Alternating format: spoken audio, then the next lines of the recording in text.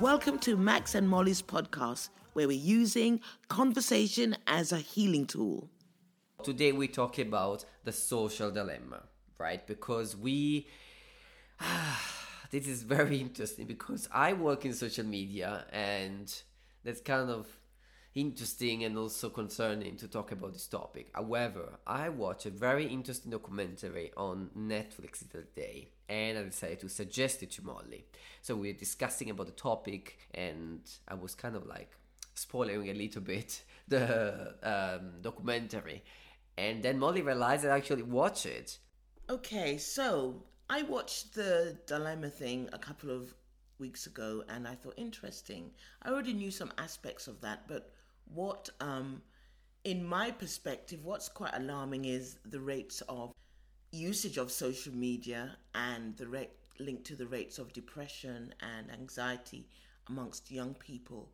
And these social platforms really do have an obligation to help those people who are using their platforms. And they've known about this for quite a long time, and I'm just wanting to know what they're doing about it. To give a little bit of insight of what, if you haven't watched the documentary, so this is one of the documentaries. I'm sure there are others out there.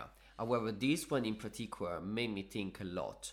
So he's focused on people that used to work for the major social media companies, but not only. So I think there are interviewers from Facebook, Twitter, Google, and I have to say many others companies that I'm not quite sure I know very well. Maybe they are much more popular in America rather than in the UK. The documentary in itself, it shows how social media is used, and not only, it's gonna show you as well little elements that you may not be aware. So for example, okay, so using this platform for free, so what is the platform getting out of it, and all these kind of elements.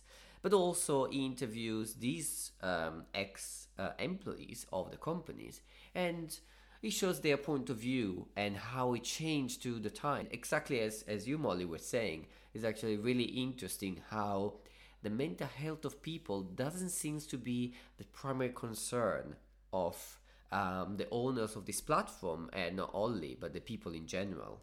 One of my concerns of watching this program was the impact it has on young people.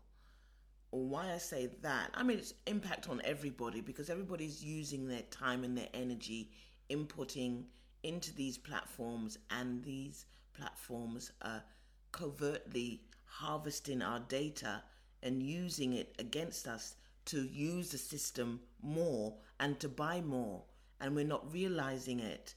And so they don't have any checks and balances to help people once they get addicted, because I have a client who a whole family is addicted to Facebook. So she just comes home and she sees them with their face down in their phones on Facebook, and she can't get to have a conversation with them. So during Christmas, I remember that we were all together, and at some point you noticed that there was a moment during the Christmas dinner, I think it was the 24th. Oh, yes, it was in Italy, yeah. Where everyone was on their phone. I remember my dad being on Facebook. My dad is a lovely man in his 70s, so he's not, a kid. Clearly, because I'm 33, so I can't be a kid. But regardless, it's very interesting how my dad used to be the sort of guy that was saying, guys, do not spend too much time in front of the TV. It's useless to spend too much time in front of your computer. Don't do that, study, go to the library, or all these things. When now he's addicted to Facebook completely. I think he's on Instagram as well now. That's actually really, really funny. But even though this story is funny, still in perspective, I'm considering this is really concerning. There was a table of 12 people there, and all of them, kids included, all the kids were on their tablet as well. They were all on social media. There's a deeper problem here, because every time you get some type of gratification from using this platform, your body releases chemicals, really addictive chemicals. Dopamine is one of them that stimulates the body and puts it on a high. And so if you're getting that constant hit of that chemical, you're going to be wanting to go back to it all the time. So these people know that it's addictive. And through that, it's destroying families. It has a knock-on effect. It's destroying families, relationships.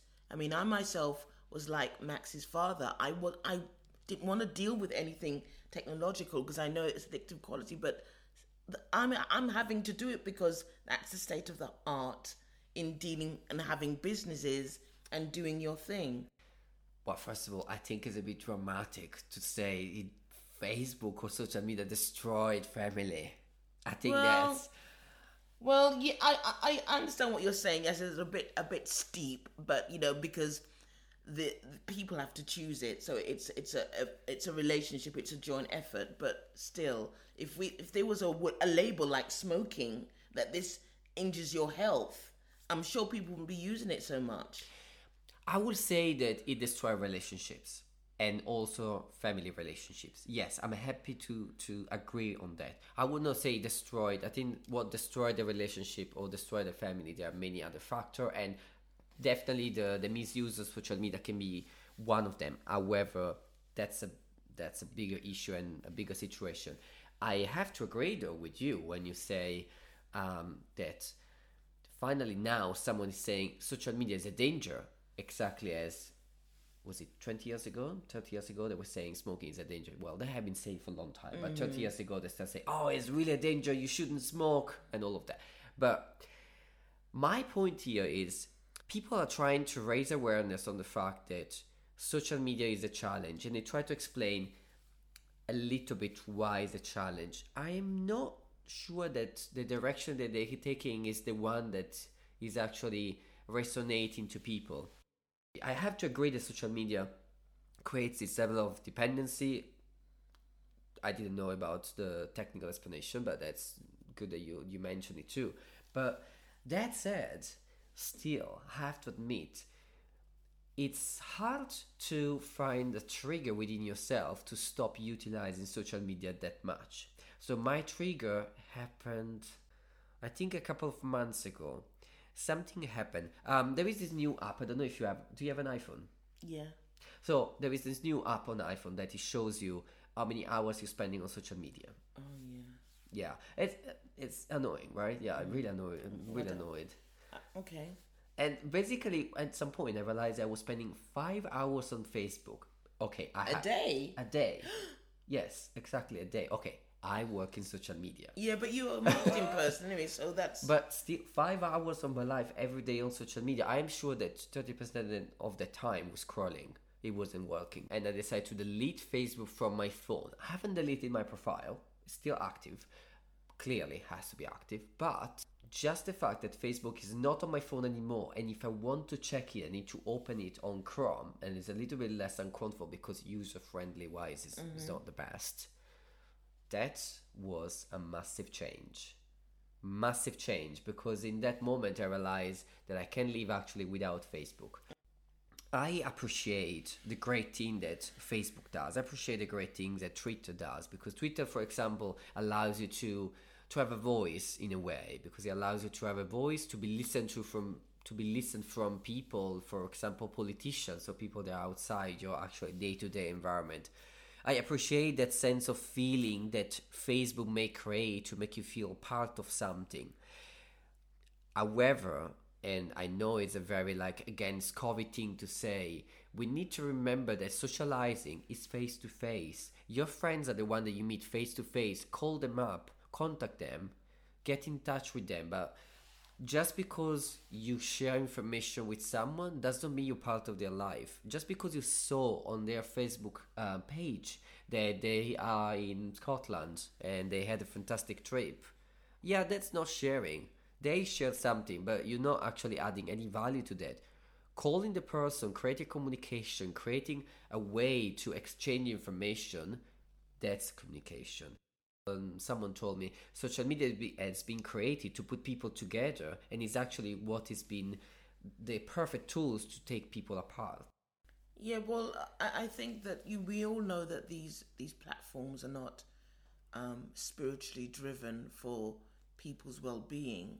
It's for money, and some, I think the Social Dilemma made a point that we make the platform by giving our energy to it. Information. And without that energy and information, there would be no platform, and it wouldn't be that popular.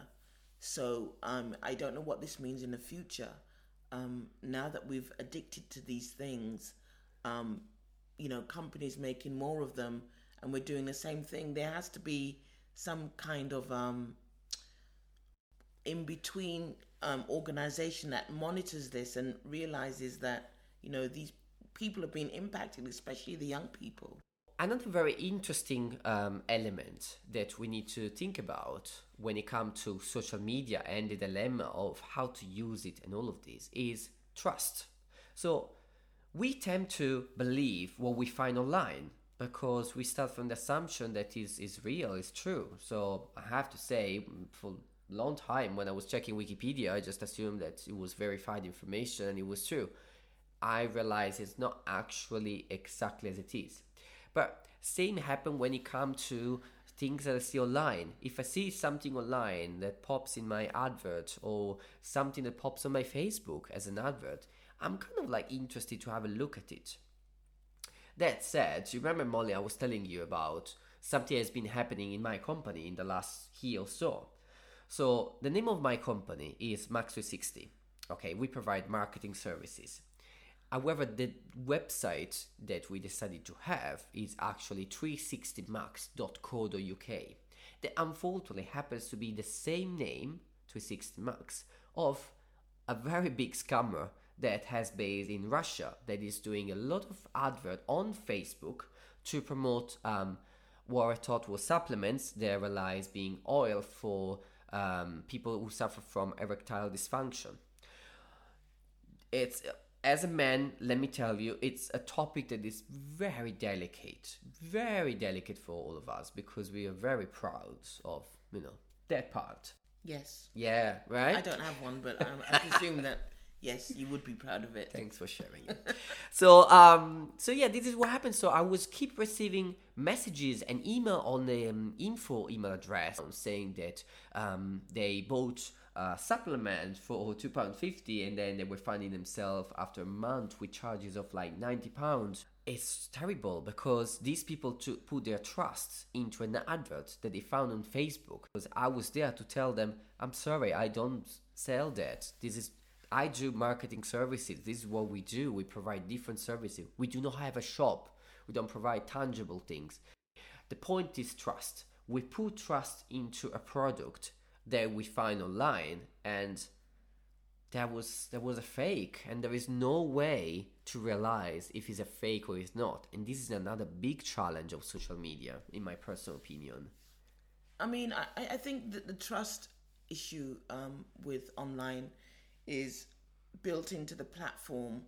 These people who build the platform have a team of psychologists that are able to understand how human behavior works.